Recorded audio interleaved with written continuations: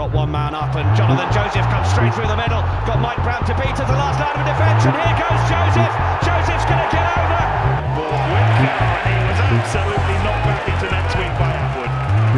Dave Atwood has got titanium in his shoulders at the moment. Watson goes on the outside. Oh, Watson goes magnificently on the outside. Hello and welcome to the Bath Rugby Plug, the rugby podcast by the fans for the fans, plugging the boys in blue, black and white. Well, what a difference a week makes. Or maybe not in the life of a miserable Bath rugby fan. A week after a heartbreaking defeat against Northampton Saints, we are back to review another heartbreaking defeat against Harlequins. I'm Gabriel, that is Charlie. Hi, Gabe. And that is Tom. Hi, mate, yeah. But we should probably rethink our slogan, plugging the boys in blue, black and white, because it's pretty difficult to do that at times, isn't it? Yeah, it certainly is. These last 2 weeks have certainly been testing for a Bath rugby fan. Tom, you announced on the podcast last week that you were going to be caring a lot less about the club from now on, just for the sake of your nerves. Have you managed to do that at all? I mean, my fence is in the same state as it was last weekend, and I haven't kicked any more holes in it. So, I think one of you boys tweeted out asking if anyone knew any local fencing companies, but fortunately that's not needed this week. But I don't know, maybe I feel a little... I was going to say, the local economy does need a boost, because they're not going to be selling many shirts around here. Yeah, or tickets.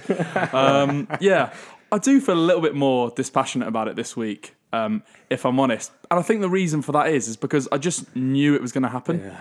We got to 60, 70 minutes, and I think the guys I was watching with, I just said, I know we'll throw this away. There's absolutely no way we can win this. Even when Khan Fotouali got that turnover at the end, and it looked for all money that we were going to win the game, I just thought we'd come up with an inventive way to throw it away after 80 minutes, and we're certainly consistent in that regard.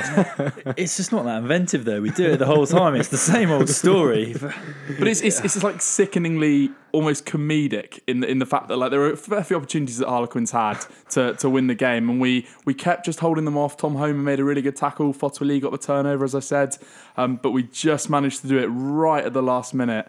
Impressive, certainly. There's no such thing as a short, sharp, quick death for us. It's always slow and painful, and as you say, it's pulled out to the final minute, and it just seems inevitable, as you say. And it's just so infuriating. We just have this immense incapability to finish games, and it just drives me absolutely up the wall. I just don't know what to do. Like, what can we do? We can sit around here. We can discuss. Oh, there were some positives to take out of the game. I don't want to do that because not today. I'm so fed up with it. And I do agree with you, Charlie. Often it is me that is trying to bang the positives into the start of the agenda, but I think even I was outruled this week. And I think let's get straight into it, guys, and let's focus on the start of the game before we come into the end of the game. And how many games of rugby, Tom, are you going to win when you gift the opposition 2 converted tries in the first 10 minutes? Yeah, it was an absolutely dreadful start, and we've spoken about many times this season how we've been sort of unable to put in the full 80-minute performances. We tend to have these lapses in concentration, whether it's at the start of the game like it was against Quins, or just either side of half-time, or at the end of the game, as we've done many times as well. And it's just a concentration thing, and it's just a game management point as well. So first 10 minutes, we had 1% possession, 1%, and 0% territory. So it's not a great start. And, we're making these basic errors off the restart and putting ourselves in a position where we're last line of defence. It was the same against Northampton. First 5 minutes, they're pounding our line. We're having to defend the line for our lives. And then we get the ball and we're messing about with it on our own 10-metre line. We make a mistake, we get turned over, and Marchant's only got 30 yards to sprint under the post. So, yeah, for me, it's a concentration thing as well as a game management thing. Don't play with the ball on your own 10-metre line when you've just conceded a converted try and you're 10 minutes into the game. Play in the right areas of the field, and you can stop these things from happening. But yeah, terrible start, and as you say, Charlie, the most frustrating thing is that we did so well to pull it back, only to throw it away again at the end. Yeah, I think. Sorry, Charlie, just before you come in, but I think what is so annoying about that, Tom, is that you stressed last week on the podcast how you wanted the Rec to be a sort of cauldron of noise, and whilst that did seem sort of quite far fetched.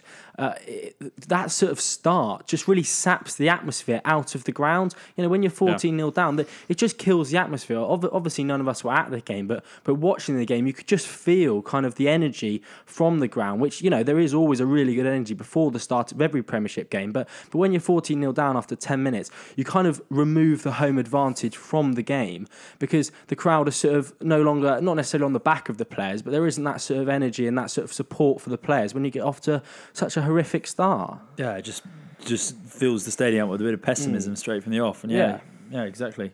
Yeah, I think from the start as well, I certainly think that it was very difficult because Freddie Burns playing out of position at fullback certainly didn't get off to the best start.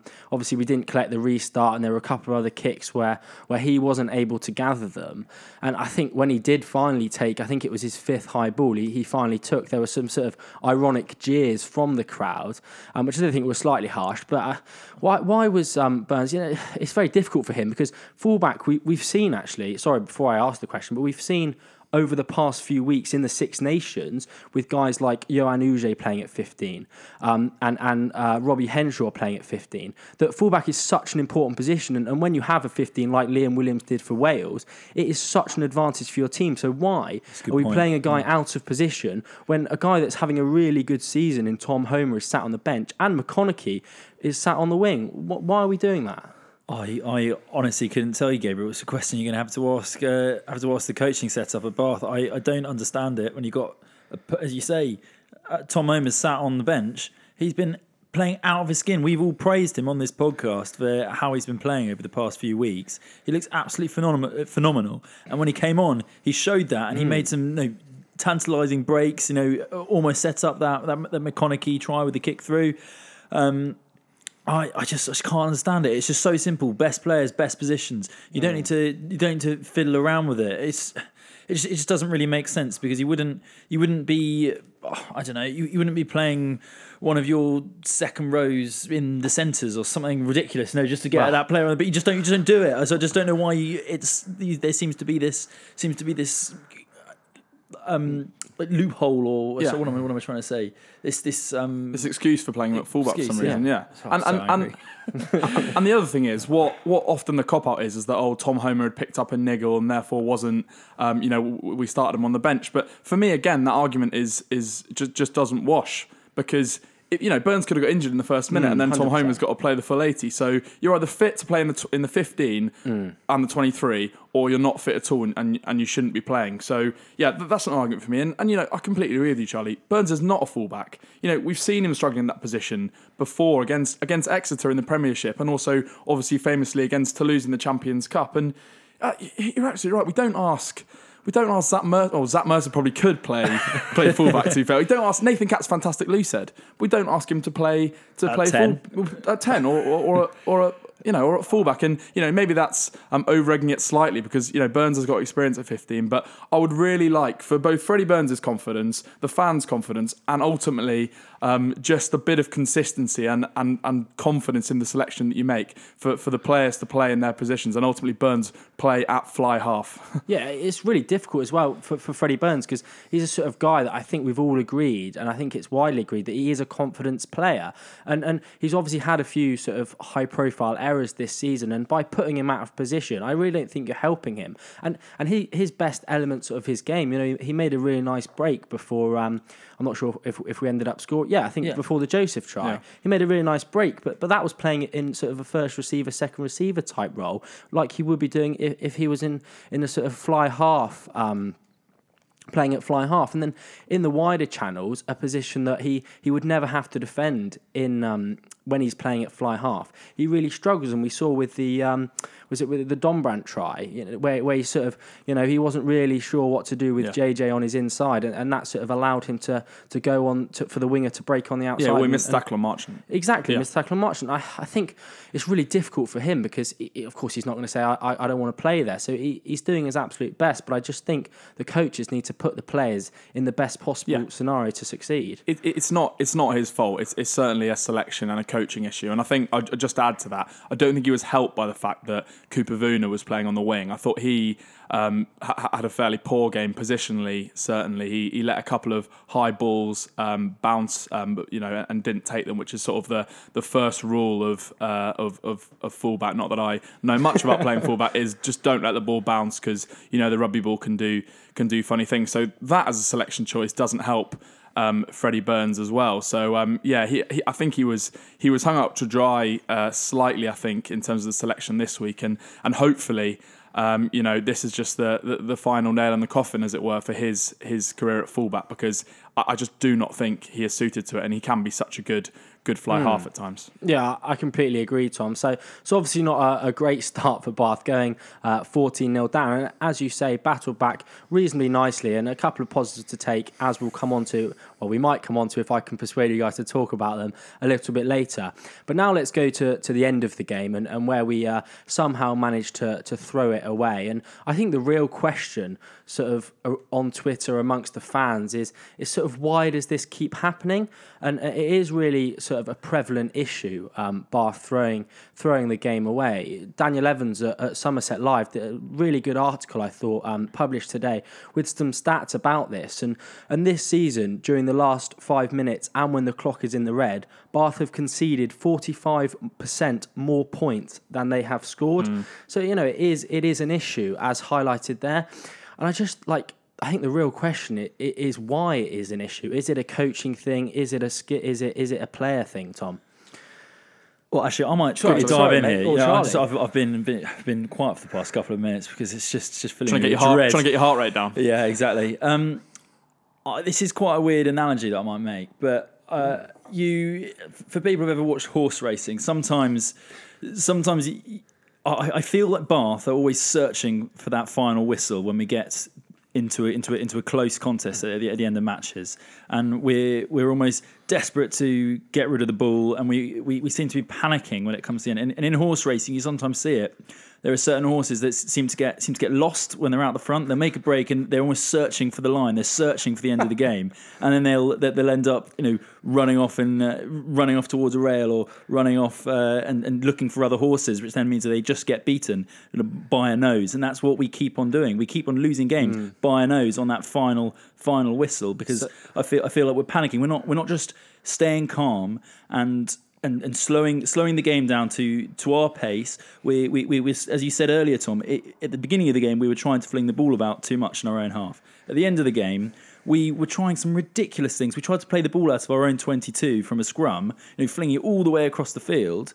And we ended up getting the ball turned over, or doing an awful kick, which then resulted in them just running it back to where we'd just played the ball to. Sorry, are you suggesting we need a Jamie Spencer-esque ride on board? Something like that. It's quite we're going down quite a niche rabbit hole. But Jamie Spencer is very well known for his late runs from the back of the field in. Apologies for that. I'm a little in joke there, I think. But I do think you're right, Charlie. And Tom's just picking up on something you said. I think you felt like it was sort of inevitable. And I put a tweet out from the Bath Rugby Plug account saying this game has got late heartbreak written all over it. And that sort of attitude is really prevalent amongst fans. And therefore, it must be sort of prevalent amongst the players, and we've spoken about sort of winning habits and losing habits, and this kind of feels to me like another habit that we've kind of gotten ourselves into. Like when it comes to the death, I think the players are kind of feeling like it is almost sort of an inevitability, like we're going to concede, and whilst they'd never admit that, and that's not something that you sort of speak about, it does feel like when it comes down to it at the end, there's just, as you say, so I keep saying it, but a sense of inevitability about the fact that we are going to sort of find a way to throw it away. Yeah. And sorry, can I just come in? You referenced the sort of Daniel Evans article on Somerset Live, and I thought the interview with Todd Blackadder that he did was really interesting because he pressed Blackadder on sort of the mental side of things, because for me this is a mental issue, right? So what went wrong at the end ultimately in that final phase? We missed our line out. Up until that point, the line out was 100%. So that's not a coaching issue. That is a failure mentally to execute that skill under pressure, when you know that if you don't, you could well lose the game, right? So it's a mental thing. And Blackadder sort of tried to say, no, it's a coaching point. We take it on ourselves to work on the skills. But I sort of disagree with that. And also, obviously we've spoken about Katie Warriner and how she was brought in after her work with the GB hockey team. And Daniel Evans sort of pressed Blackadder on what her remit was. And I had a little look on the website, and her remit is to drive performance by working with the coaches and players, developing individual and collective strategies and skill sets to cope with a variety of mind-related areas of high-performance sport.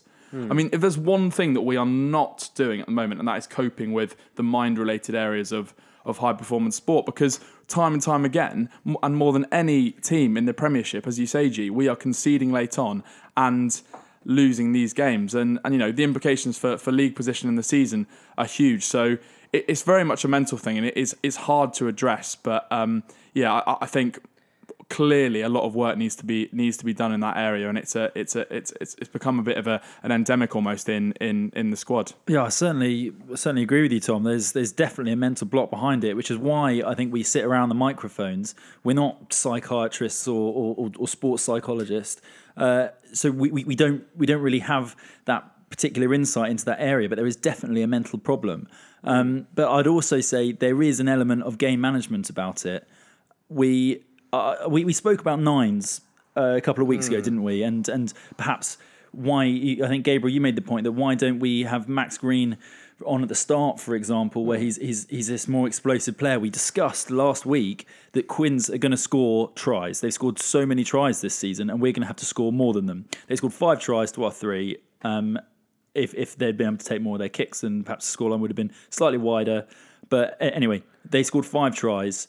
Perhaps we should have highlighted that. I know Chudley has got that in his game, but the past 2 weeks, Chudley's gone off in the past 10 minutes, and we've lost those games. Yep. And it's been many times that Chudley has been praised for his ability to control the game in those final areas. As my point I was trying to make earlier is we've panicked in those last 10 minutes. We've been scrambling around on our line in that game just this weekend, and why do we need to take Chudley off, for example? He's been many times where he's played the full 80, and we've walked off victors at the end of the day. I sometimes feel that it's hard to say if he'd been on the field then that might have gone differently. But rather than Carnfro to Leahy, just messing around a bit behind his own try line, trying to drag the ball back to then take a kick. We could have lost the game 5 minutes earlier when Dave Lewis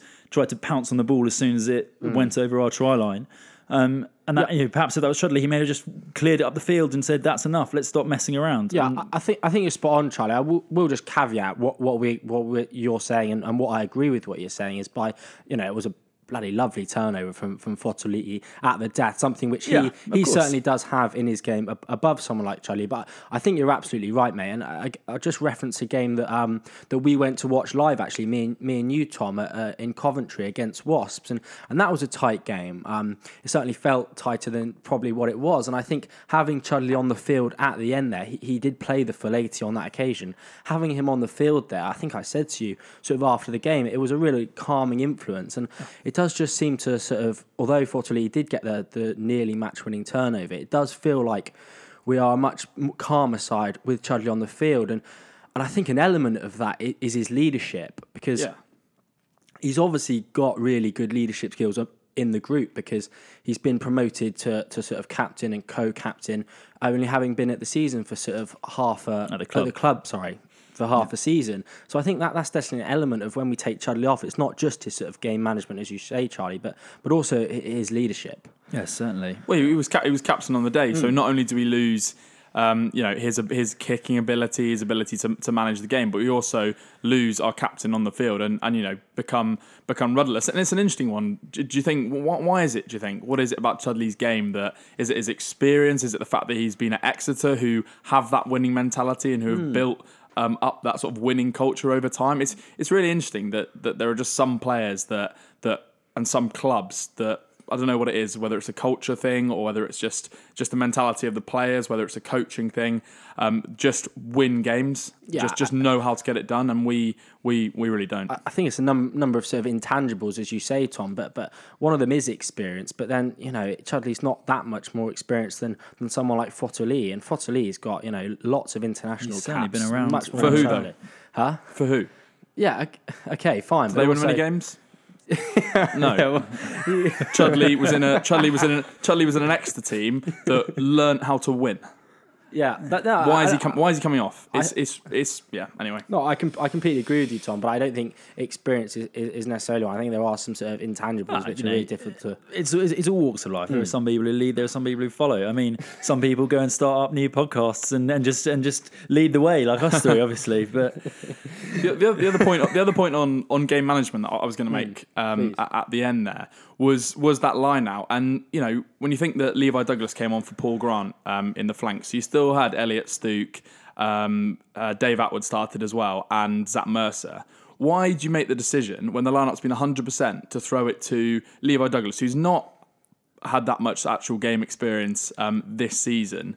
He's not taken any lineups that day. He's recently come on. Throw it to one of your safe jumpers who's actually going to take the ball. The ball actually, if you watch closely, goes through Levi Douglas's hands. He really should take that. And it's just that kind of call that I don't know who is calling the lineup. I think it is Dave Atwood, but it's that kind of call that it's just like call it to your banker jumper that's worked all day. I think it was perhaps because he was jumping one. At that particular moment, and you can shuffle that around. I know you can. I'm trying to answer his question. There's definitely an element in truth in that, but of course you've got to trust your players. You can't have someone on the field that you don't trust, and therefore try and avoid them. They obviously felt like that was the best call at the time. Probably front man. Less chance of it being turned over, but obviously that didn't happen. But I do think there's definitely a point in that. You should be you bank a man. That's where the ball should be going to. Yeah. I think as well. Like I don't know much about. I mean, I know as much about lineouts as you know about fullback play, Tom. But I think as well. We weren't expecting it to go to Levi Douglas. So perhaps the Quins players weren't as well. I don't really know if that's how it works. They didn't even jump, did they? But, catching them kind of off guard. But yeah. Reverse psychology. I think if we have enough trouble with psychology, let's not bother with reverse psychology and double bluffs. Call my bluff. Yeah, I'm glad Bath doesn't play poker because it'd be a very poor club. Yeah. Just a couple of other things about the sort of end of the game, guys, and we don't want to drag this out too much longer, but plenty of interaction with people on Twitter. So thank you so much for getting in touch, and I think credit to Lloyd Rimmer for some of the conversation topics we've had earlier in the podcast about the sort of mind coach and whether it's a coaching or a player issue. The fact that we keep throwing these games away, and a question from friend of the podcast Matt Hardy who says, Tom, and I'll ask this to you: Should Cooper Vuna have done slightly better at the end there for the tackle on Earl? Yeah, it's pretty tough. It's a hard challenge to make. I mean, who would be playing in this place? And that's Big Joe. And I have a sneaky feeling that he wouldn't have let Nathan Earl past him. Saying that, it's very difficult because Vuna's got to defend the inside man, and the miss pass comes, and it means that Nathan Earl's on the outside of Vuna. So got much more space. Yeah. I wouldn't be critical of Vuna as an individual, but I think that had that been Thokanasiga, Earl might have struggled to get over. But I think that says more about Thokanasiga than maybe it does about Vuna, and maybe that's a slightly harsh comparison. Yeah, I think also you look at the size of the two blokes, and 90% of the time there's only one winner. But I think the same argument could be made slightly earlier on when Joe Marchant scored his second try. Konfo Lee's trying to tackle him around his neck, and he carries him 10 metres and just manages to scramble over the line with 10 minutes to go. He comes on, it's his first interact the play. You just think, if you're covering back, just chop him around the legs. He tries to go high from behind. Yeah, it's the same point. Obviously, these guys, they're not trying not to tackle these people, but sometimes, it's a technical error, and they are costing us games. Yeah, catalogue of errors at the death and throughout the game as well, guys. Comedy of errors, I think we should call it. Yeah, comedy of errors. Well, I tell you what, I was not laughing very much on Saturday afternoon, Tom. I'll tell you that now. One topic, guys, I do think we should bring up, and I kind of feel like I know what the answer to this question is from you guys is going to be, but certainly a few people suggesting this on Twitter and on Facebook, and I'm going to just read one of them out, coming from Tom Jones, who says, "I think it's finally time to say Blackadder out. Harsh but true. My initial thoughts were against Dempsey, but it's clear that our attack is there. Top 6 finish is a must." Now, Tom, we as a collective, I think, have kind of brushed the Blackadder out comments aside and called them ridiculous throughout the season. Do you sort of see any merit in that now, or any sort of merit in that argument? Not really. I think the club has almost backed itself into a corner slightly, with obviously the long-term vision that it set out, and stating that they expect Stuart Hooper to take over from Blackadder either at the end of this season or at the end of next season. And to be honest, I think at the end of this season would be pretty premature. So no, I'm not sort of on board with that line of thought. And I think it's difficult to know where to point the blame. Really, I'll go back to the Lloyd's question about whether or not it's a coaching or a player issue. And for me, there are two main elements to this. The first thing is selection. So that's something that is purely a coaching error. We've spoken about the errors that the errors in selection that we believe had a material impact on the game. And to me, if you don't have that foundation of selection, you make it very, very difficult for the players to do their jobs, as we spoke about with Freddie Burns. And the second element is the mental side and the game management side under pressure. And for me, that is the player issue. And for me, that's the I think more important issue in this discussion, because we're playing well for large parts of these games. You know, last week. Can I just give you a quick stat? Last 4 games in the Premiership, okay? We've been ahead in all 4 of those games at the 70-minute mark. We've been ahead in all 4 of those games at the 80-minute mark. And we have lost 3 to Worcester, Northampton and Quins.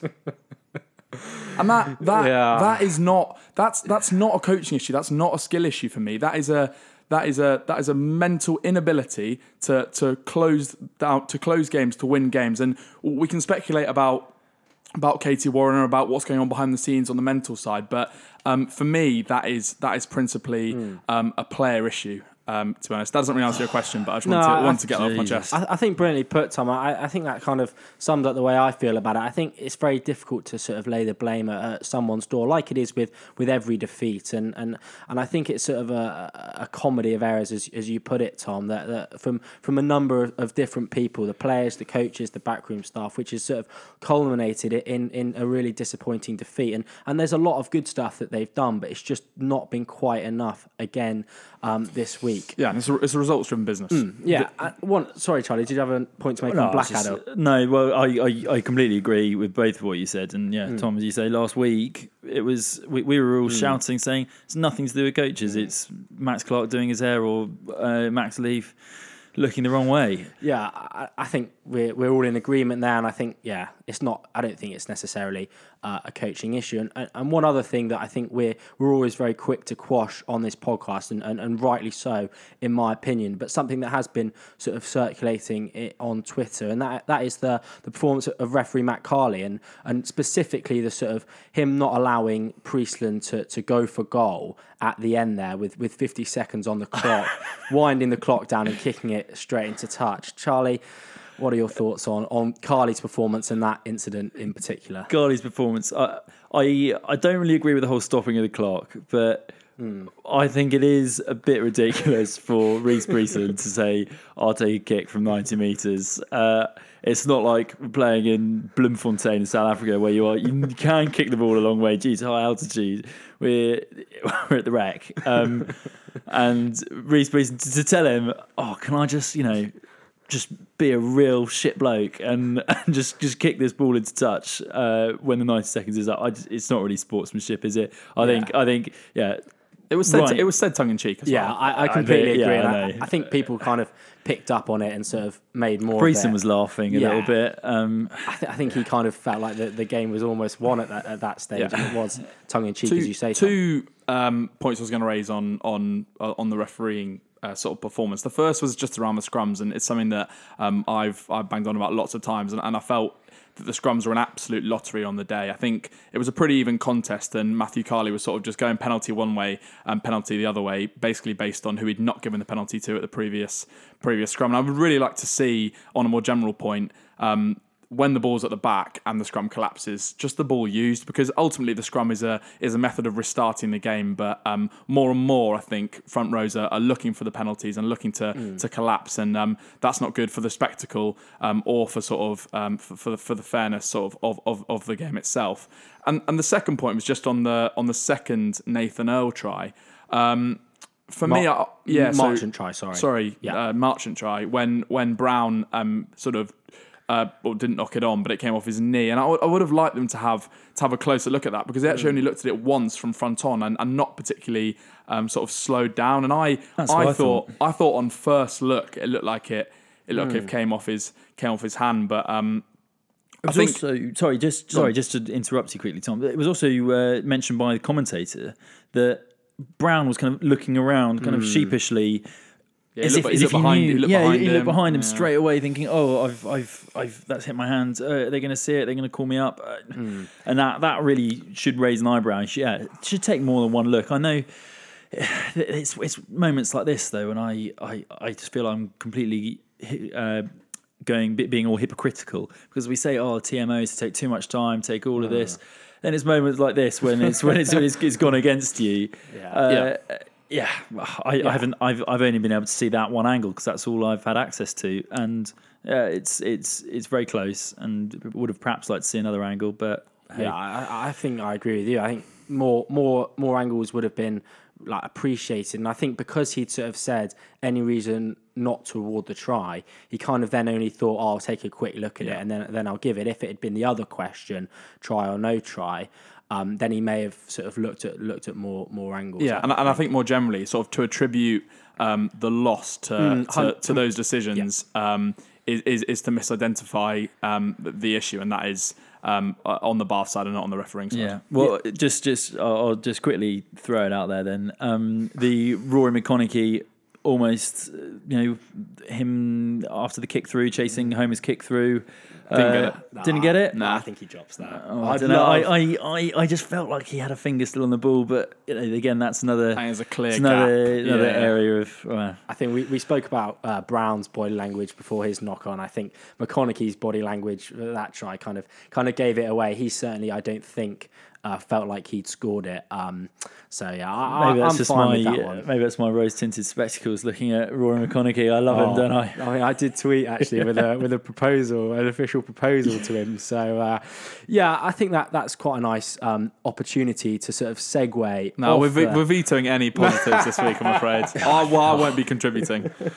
Okay, Charlie, do you want to have a chat about positives, or shall I just mention a couple and then we'll move on to next week? No, come on, I'm only joking. Jeez. Yeah, there are some lads that deserve credit for sure. And I think that man, McConaughey, is one of those guys. Yeah, really, really, really bloody good again. He is so impressive. That sort of tenacity to nearly get that try that we spoke about, and the tenacity to score the try that he did score from a really nice sort of set move off the line out. Maybe Gervin Dempsey, one out of the playbook from Dempsey, and I think McConaughey again in everything he did. Charlie, I know I'm sort of preaching to the converted here, but in everything he did, fantastic again, and really becoming a sort of fan favourite and a podcast favourite. I think. Yeah, he certainly is, and. He's turned out to be one of the best signings that we've had. I think we'd all agree. We spoke right at the start of the season, and he's perhaps a guy we slightly overlooked. I think we touched on his potential, but he's fulfilled all of it so far, and just looking forward to him developing even more as a 15s player. All of it and more. I did not even conceive in my mind that he'd be this good after the experience he's had. How little experience he's had in 15s. he's absolutely fantastic. I thought Zach Mercer again was an absolute standout. Eddie Jones, obviously, sitting in the West Stand, will have been, I hope, very impressed with Zach Mercer. And I thought Tom Dunn, again, carried really well. And we spoke after the interview we did with Tom Dunn about that, how that was the thing he was looking to improve, is being explosive in the carry. And I thought we saw that probably more than I can remember with Tom Dunn. But these guys are the issue, though. These guys are the problem, because I would much rather it'd be a foregone conclusion and we lost by 40 points and it was all over in 20 minutes. But it's because these guys are so good that it becomes such a painful, torturous death, as you described it, Charlie. So, whereas I'm glad to see them playing well. Be worse. It's like when I went to Allianz Park earlier in the season, and I knew we were going to lose the game after sort of 20 minutes, and I actually quite enjoyed the spectacle. Quite enjoyed the Alex Good tearing it up, and we lost comfortably. And it went home, and I was like, well, I knew that was going to happen early on. But it's just these late losses, when they're so late in the day, they take so much out of you, don't they? Yeah. There you go. We've somehow managed to blame all this on Rory McConaughey, Tom Dunn, and Zach Mercer. Miles Reid was just the other one I was going to highlight, actually. Yeah. On at half time for Francois Lowe, big shoes to fill. I thought he had a good game. The ginger hair certainly helping in that he sticks out in absolutely everything he does that's good. I've just quickly on Miles Reid. Have any of you ever seen Family Guy? Because if you haven't, I'll tweet out a photo later. But he looks a spitting image of Stewie's kind of identical evil twin brother Bertram. I will tweet it out. It is absolutely hilarious. I only realised at the weekend. So after Charlie's rant last week, he's doing everything not to talk about the game. We've had horse riding, we've had Family Guy. What are we going to have next? Please just make it stop. Check us out. Follow us on Twitter at Bath Rugby Plug to check that photo out later. We'll tweet that out now. So Tom, I think one guy that you mentioned there was Zach Mercer. I thought he was the best player on the pitch, to be quite frank about it. There was a bit of chat, I think, about Don Brandt and Mercer and the sort of battle of the young English number 8s. But, well, for me, Mercer was far and away the best player on the pitch, outshone Don Brandt in a losing side. And I think a tweet from official BRSC at LA Bath really sums up sort of the way I felt about Mercer's performance. And they say, while that result was horrible to take, I think Zach Mercer in particular deserves a call out for his performance today. Technically brilliant, full of heart, and just never stopped. We see it and appreciate it, Zach. So an absolutely brilliant performance I felt from Mercer in a losing side. Yeah, certainly, and I hope he gets his international recognition after Eddie Jones watching that performance. Charlie didn't listen to a word of that because he's searching for Stewie's evil twin. To be fair, I'm on board with that now. Miles Reid, you gotta have to tweet that out and let us know if you agree. That is. Have you ever seen them in the same room? I think that's the question. That could be the new Tom and Ben Curry thing. We could have him on the bench, Miles Reid starting. Bring them on. He'd be absolutely interchangeable. So I just showed Gabriel. That is harsh on Miles Reid. Right. One final positive. I'll just say Benno is back. Yeah. Great to see. Look good as well. Yeah, look good. Folded the other massive prop on the field in half. Josh Ibwanukupe. I don't know why I tried that.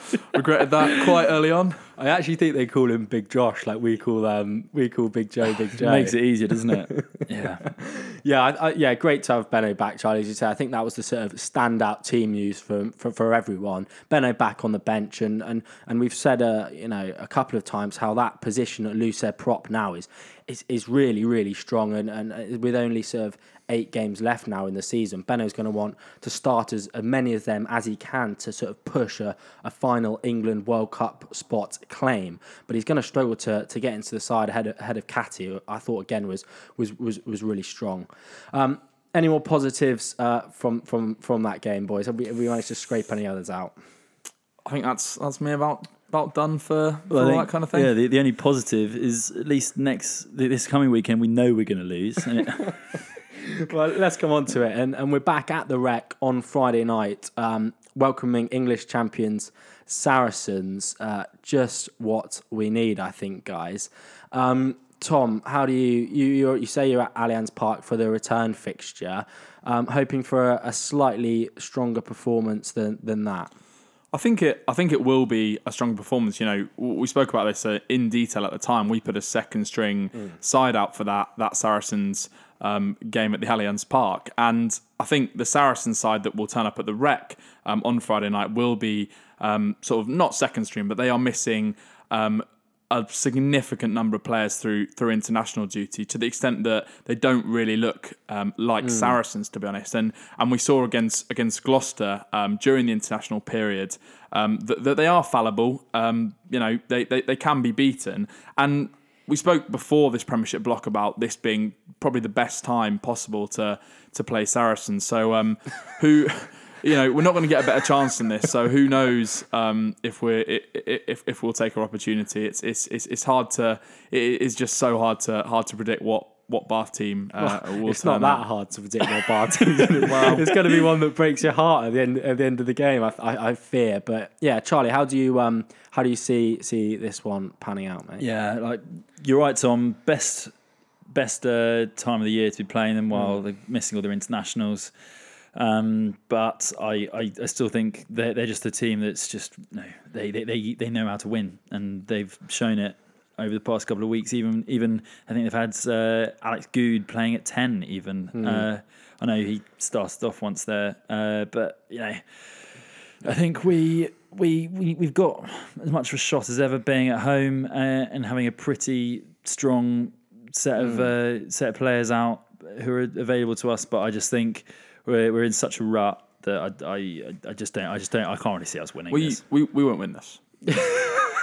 There's very little chance in my mind that we'll win this, and it's exactly for the reason that you say there, because they have that killer instinct. They have that know-how. I mentioned the Gloucester game they lost. They played terribly in that game up until about 75 minutes, and then they got 2 converted tries in the 77th and the 82nd minute, which meant that they got the losing bonus point. They lost by 6 points at Kingsholm. So if they can score 2 tries in the last 5 minutes against Gloucester, they'll probably get 4 or 5 against us.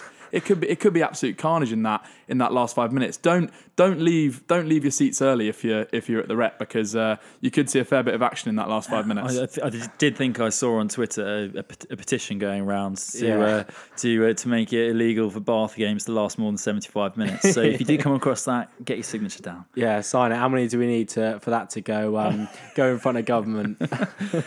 Yeah. I don't know, Tom. I don't think we have a very good chance of beating them, but I don't think we've got absolutely no chance of beating them. And I think the Rec is going to play a really important sort of factor, both the Rec and the sort of start that we get off to. And I know the end is where we've been throwing these games away, but I think the start this week is absolutely crucial, because there is a real negativity around the club at the moment. There is no getting away from that around, the players, the media around the club, and the supporters. It's kind of feeling like this season is slipping away. And if they turn up and sort of go 14-0 up like Harlequins did this weekend, then I think we're going to really struggle to sort of pull that back. And God forbid, the fans might start to sort of turn on the players, and there'll be a real negative vibe around the stadium. So I think the start this week is absolutely crucial, and of course the finishes. And 80-minute performance, please, just once this season, Bath. Yeah, and are we going to mention sort of wider sort of league implications and sort of how it's shaping up going forward? Because I think we should, because there's been a lot of people on social media coming out and say, that's our top 4 hopes gone. We're now only fighting for top 6, and whereas because we've got Sarries and Exeter in the next 2 fixtures, it is going to be tough. We're not out of the running in terms of top 4, so we're not. We're 6 points behind Gloucester. In 6th, who we'd be on equal points if we'd won these past 2 games. We'd be more. Yeah, we'd be way more. So no, because we got two losing bonus points. You got to remember. Yeah. So we wouldn't have got them. So we've lost out on 6 points and we are sat on 35, 6 points behind Gloucester on 41. Yeah. So actually, That maths makes sense to me. Yep. to look at the season, to look a little bit further back. So all the tight games that we've lost or drawn late on. So Gloucester, obviously with the Matt Banahan more than try. that. That's right. I just meant this past 2 I know, weeks. but I just was having a look through the results, and so Gloucester with the draw, Sale with that 7-7 Dyer match at the Rec, then Worcester, Saints, and Quins, obviously 3 out of the last 4 games. So if we win all of those, that's a 14-point swing to where we are now. And when you think how tight the table is, we're sitting on 35 points and Waston 36 ahead of us. And then you look down the table, Leicester in 9th on 34. It's incredibly tight. If you add those 14 points in a perfect world, we're sitting on 49 points and we're in 3rd, only just behind Exeter and Saracens. So very, very small margins. And this is what we're going to be talking about come the end of the season. Yes, What could have been? Yeah, defined our season. Our season has been unfortunately defined by late sort of heartbreak and missing out on points when we really are in no position to miss out on points when the league is so tight. And equally when it's this tight, looking forward, there's probably not going to be a massive difference between 4th, between 6th and 7th, and then between 9th and 10th, to be honest. So it's not over yet, and if we can turn things around, we could end the season really well and be talking about the second half of the season rather than the first half. Yeah, top 6 is an absolute must. Like looking towards next season as well, it is such a boost when your club is in the eating off the highest table of European rugby, because you get 6 really good games and you get trips to Toulouse like we had, guys. So it's not quite the same when you're going to Grenoble, is it? Quite keen to get to breathe actually. Grenoble, because that's definitely. Fantastic pronunciation. Timisoara Saracens probably throw that one away late. Right, come on then, boys. It's been too painful. Let's pin our colours to the mast this weekend. Tom, I reckon I know which way you're going to go. I'm going to go this is the reverse psychology thing, Charlie, you were talking about earlier. I'm going to go Saracens, and I think it'll be relatively wide. I'm going to go Saracens by 16 points. Charlie? Saracens by 10. Oh God, I can't predict against Bath. So Bath by 3. Come on, boys, we can do this. So we'll be winning by 10 when the clock goes red, right? No, we'll be Bath by 3 when it strikes 80 minutes. What happens after that, I'm not here to predict. You ask me my 80-minute prediction, it's Bath by 3. Anything after that, that's out of. Imagine if we were trailing at 80 minutes and then we won by 3. Oh God! Can you just imagine? No, I can't imagine, Tom. Right, guys. Really enjoyed that, and I think there is, as I say, a lot of sort of negativity around Bath at the moment. I think that was sort of summed up in a tweet. Just finally on this, guys, in a tweet by the Stand Up Bath Twitter account, who said that after the game, their dad was the first time they've ever not clapped the players off the field. I think there was certainly some negativity at the end of the game on Twitter and at the ground. So I will just say this before we go and try and leave it on a little bit of a positive note.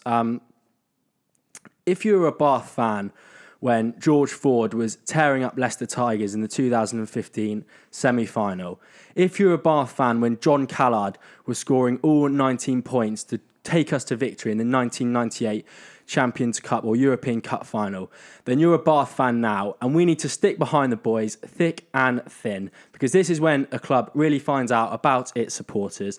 So if you are going to the Rec on Friday night, do get behind the boys. Whatever happens, whatever start we get off, get behind the boys, because you know that they want it just as much, well, more than we do, and they are busting a gut this week to turn it around. So stick behind the lads, let's remain positive. Thanks for joining us. Follow us on Twitter, subscribe to us wherever you listen, do all that. But most importantly this week, stick behind the boys. Thanks, Charlie. Cheers, well said, Gabe. And thanks, Tom. Cheers, mate. Yeah, well said.